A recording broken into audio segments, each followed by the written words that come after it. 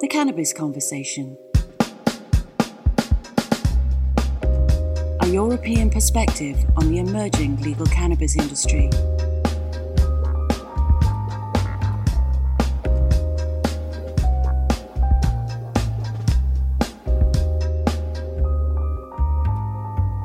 Welcome to the Cannabis Conversation with Anuj Desai, where we explore the new legal cannabis industry by speaking to the professionals that are helping to shape it.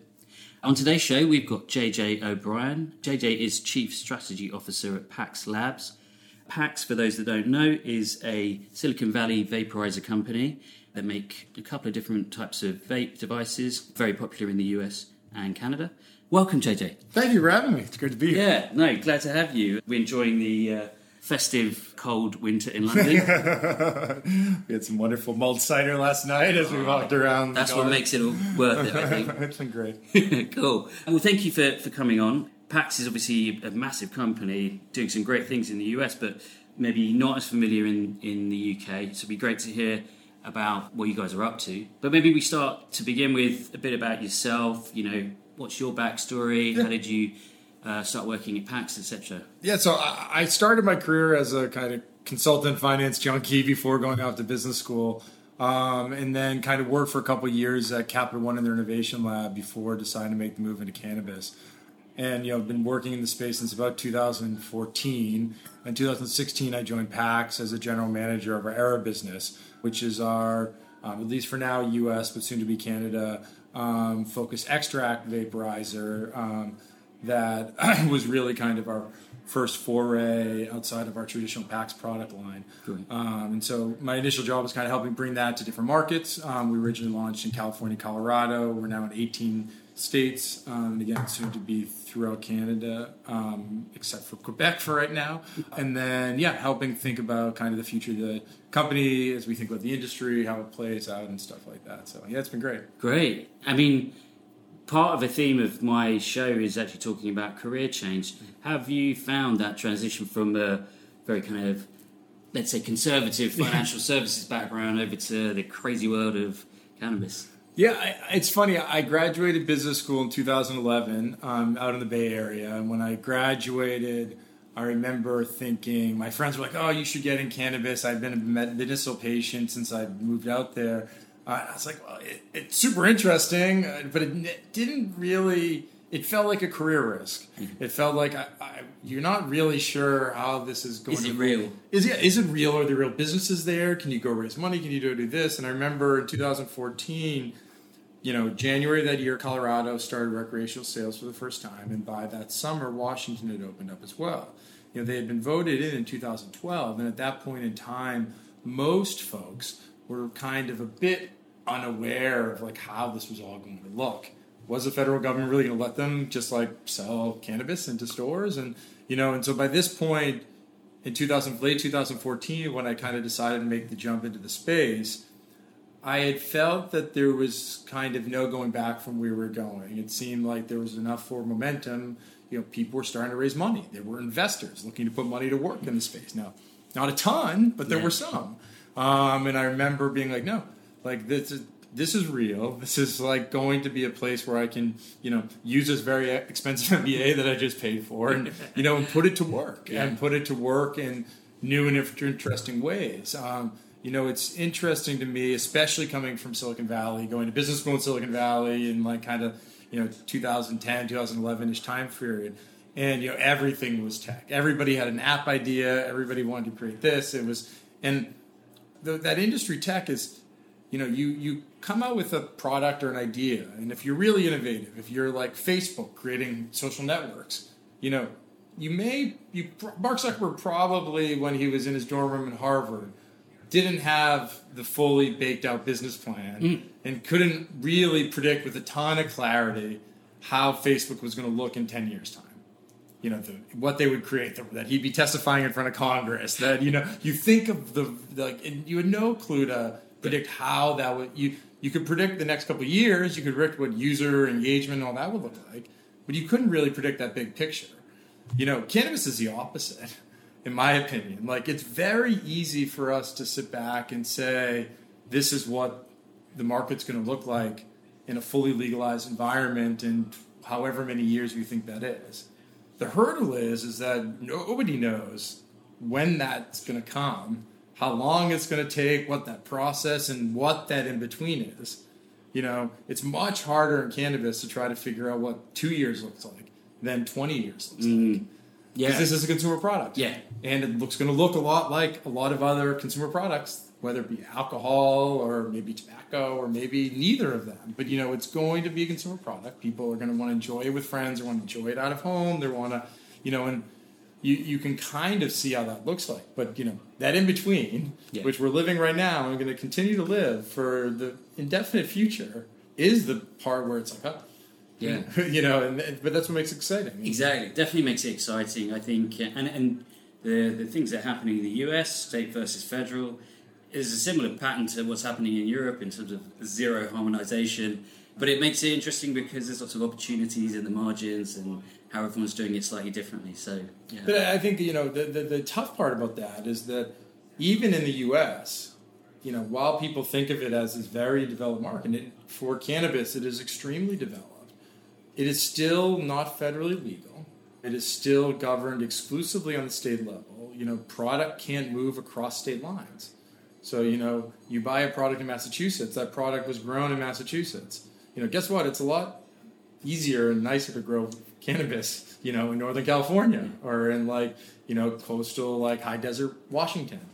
But, you have to buy it in Massachusetts grown indoors and, by folks who've only doing it for 18 months. And so there's just all of these kind of movements and it is so hyper localized and you don't have the scale that you have. You go up to Canada and now these folks who have access to banking, they can trade on public markets, they can get true institutional investors involved, they're scaling and they're really at the forefront of what that side of the market looks like. What does producing cannabis at scale look like? Because it's never really been produced at scale before. Yeah.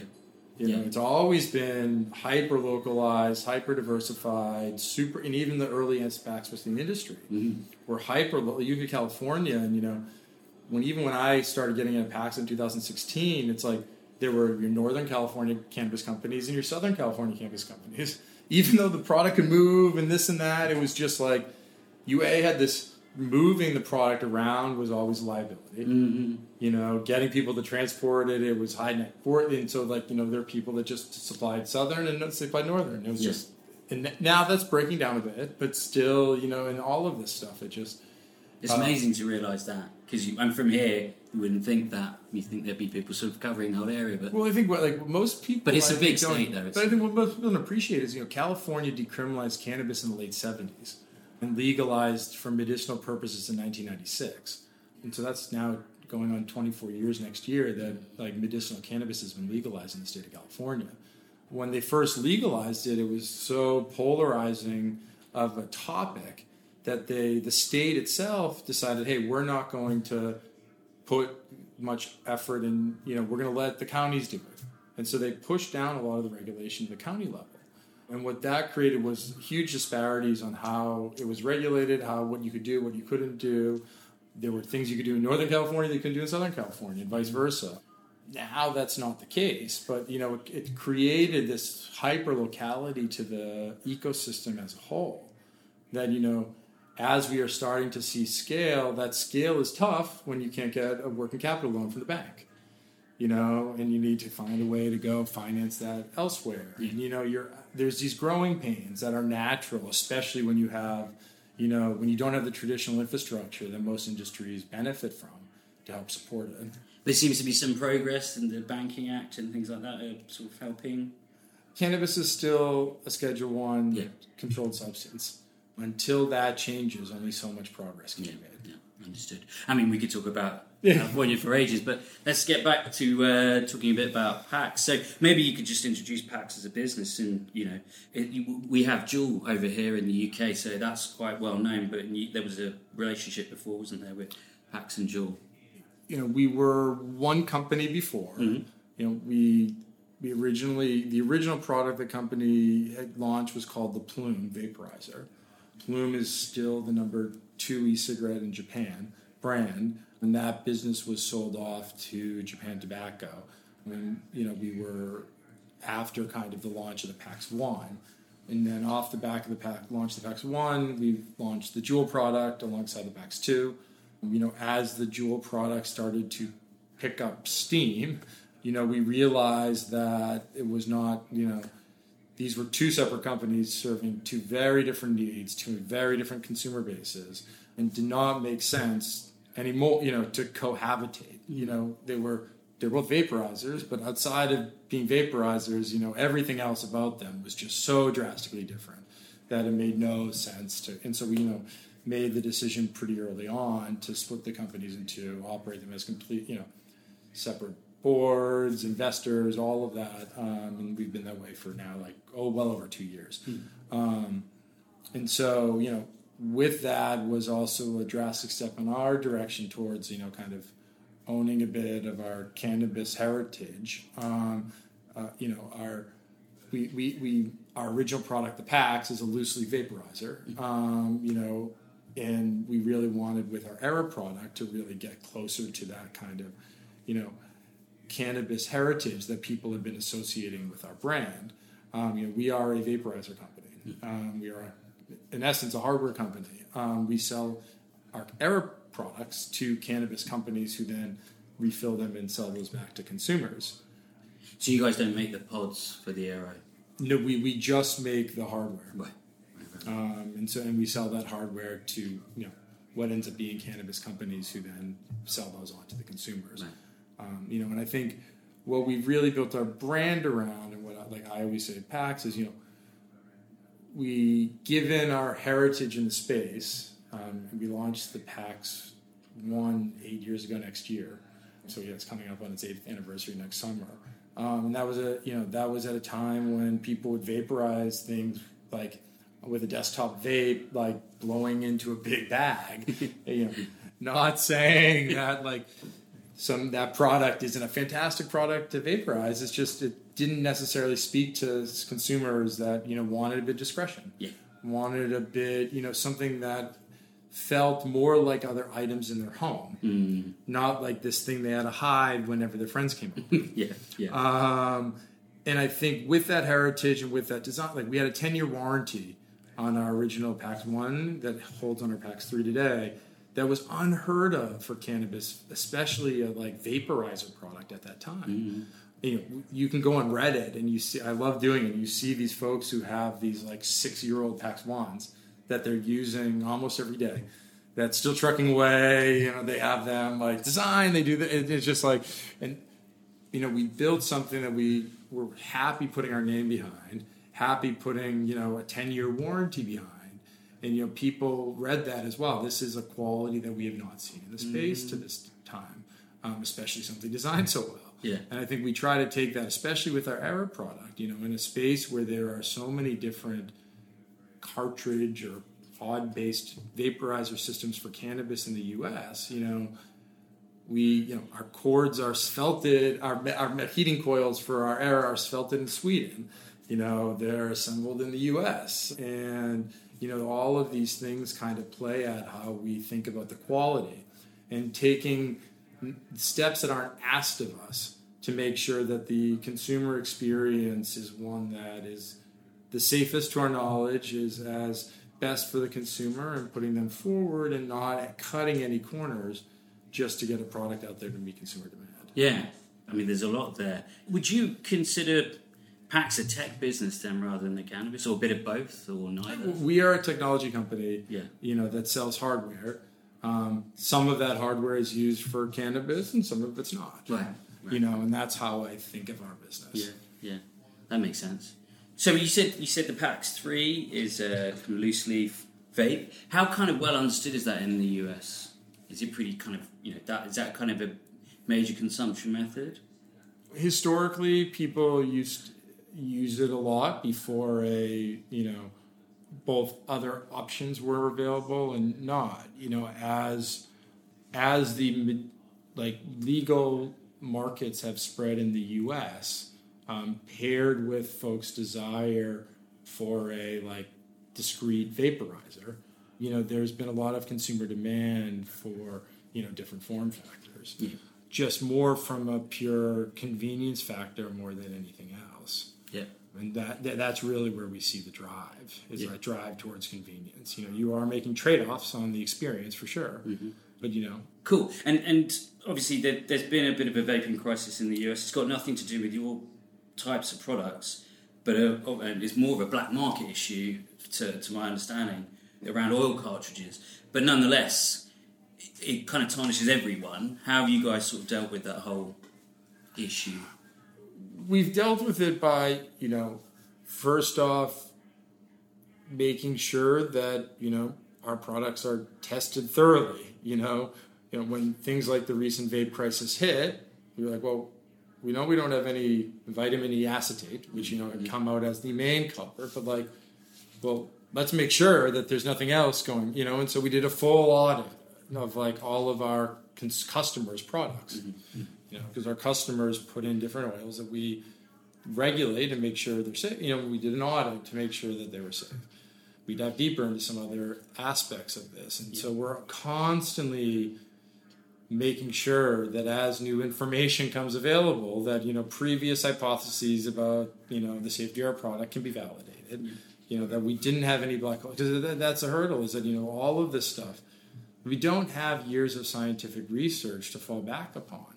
We're not going to have that for some time, and until we have that, no claims can really get made. Yeah.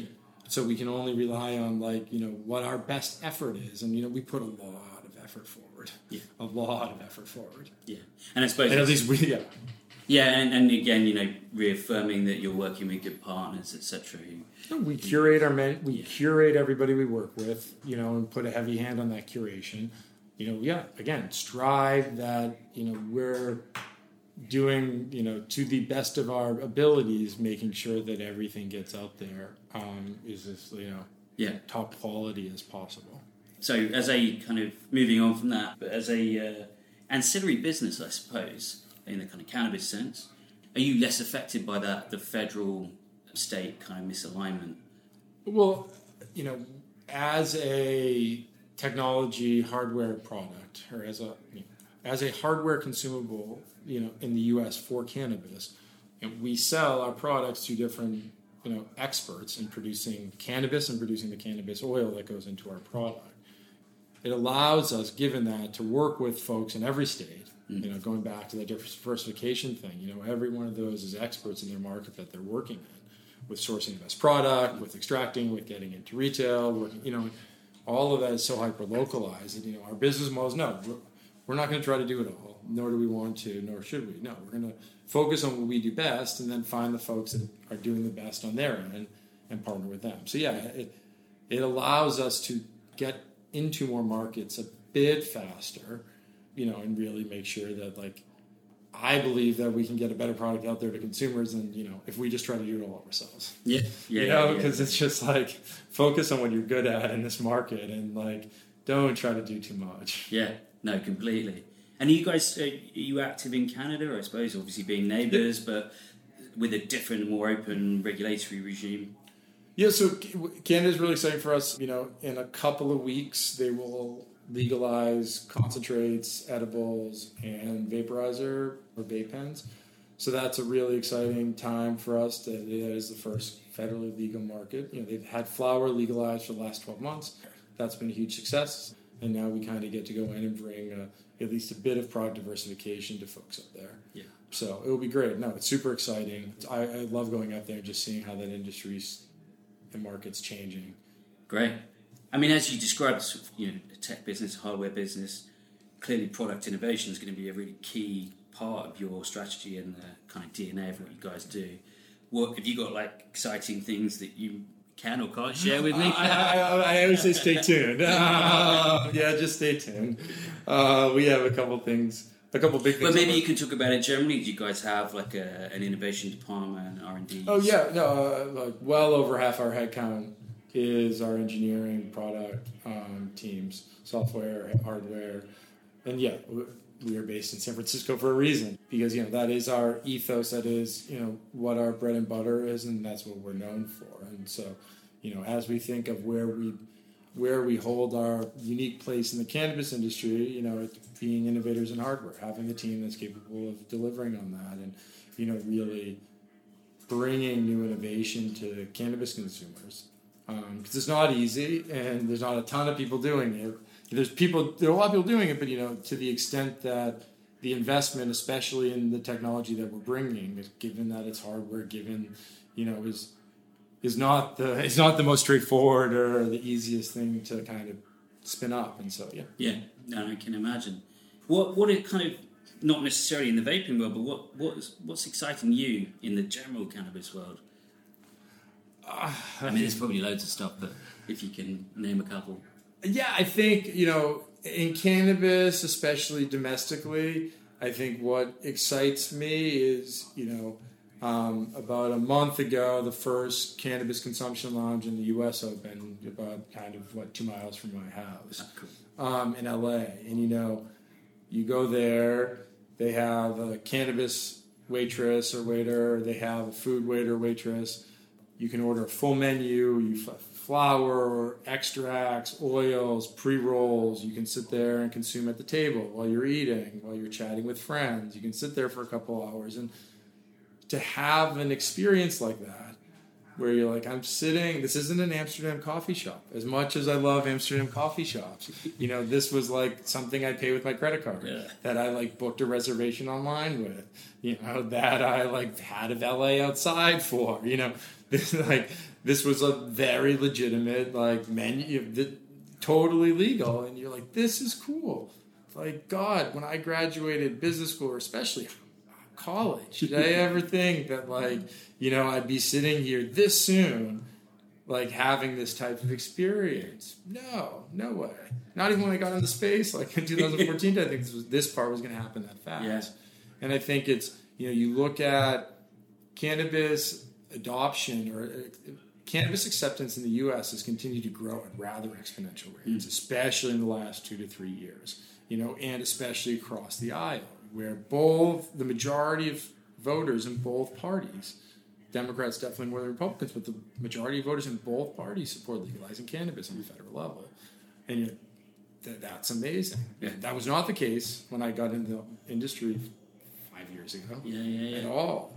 And to see that rapid change, to see folks realize, I think, a bit that, their previous beliefs on this were probably maybe a bit off.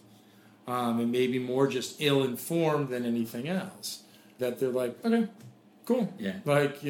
Great. If you want to go do this, go do this. And to see that and to see how that cultural change is happening is really cool and exciting. And, it is the future of this, even if, other markets around the world haven't yet to experience it yet. I mean, everyone is sort of cottoning on at their own speed in their own slightly different way. But I agree with you. It's one of my kind of things that I find most exciting is challenging those stigmas and kind of how it's changing. Conversation has changed rapidly in the UK in the space of 18 months, 2 years since I've been kind of involved in it. So it's amazing to see. Yeah, for sure. Cool. Right, so now we're just on my trademark final question, which is, what did your parents say when you told them you were getting into the weed business? So my dad said, as long as you're not doing anything illegal, then go at it. That's pretty cool. Yeah, my dad doesn't drink, he doesn't smoke, he's a pretty straight edge guy. And he's, if you're not doing anything illegal, I don't, sure, great, awesome. My mom, the first thing she said to me, again, I grew up in Boston, she's like, oh, well, this is just like the Kennedys. JFK's father, John F. Kennedy's father, was basically in the post-prohibition alcohol trade, and made the family money off of the re-legalization of alcohol. And so my mom was like, it's just like the Kennedys. Of course, you should totally go out and do that. So you're going to found a political dynasty then? Probably not. But I guess we'll see. You never know what the future holds. That's great. That's a pretty cool reaction, actually. I suppose you're in the right place for it, though. California seems to be... Again, my parents are rather conservative Bostonians, so they were much more welcoming than I was expecting. I didn't expect them to be like, oh my God, I can't believe this. I think their biggest concern was more what would their friends think? Yeah. you know, and when people asked them what I was doing, like, and I think at first they were a little bit timid, but not too timid, you know, but I think they very quickly realized that everybody they were telling, friends, like family members, all that, were all like, oh, wow, like, good on them for, like, deciding to go into that. Like, you know, and as it's matured and as it's, you know, they totally will tell everybody what I do. That's great. You know, they no reservations about it at all. Yeah. I think that's great. I think particularly in the medical side of things and the therapeutic benefits that some people get, with that being more talked about, I think it definitely helps. Yeah. Cool. JJ, thank you so much. Thank you so much. It's been really good to have you on the show. It's been great to be here.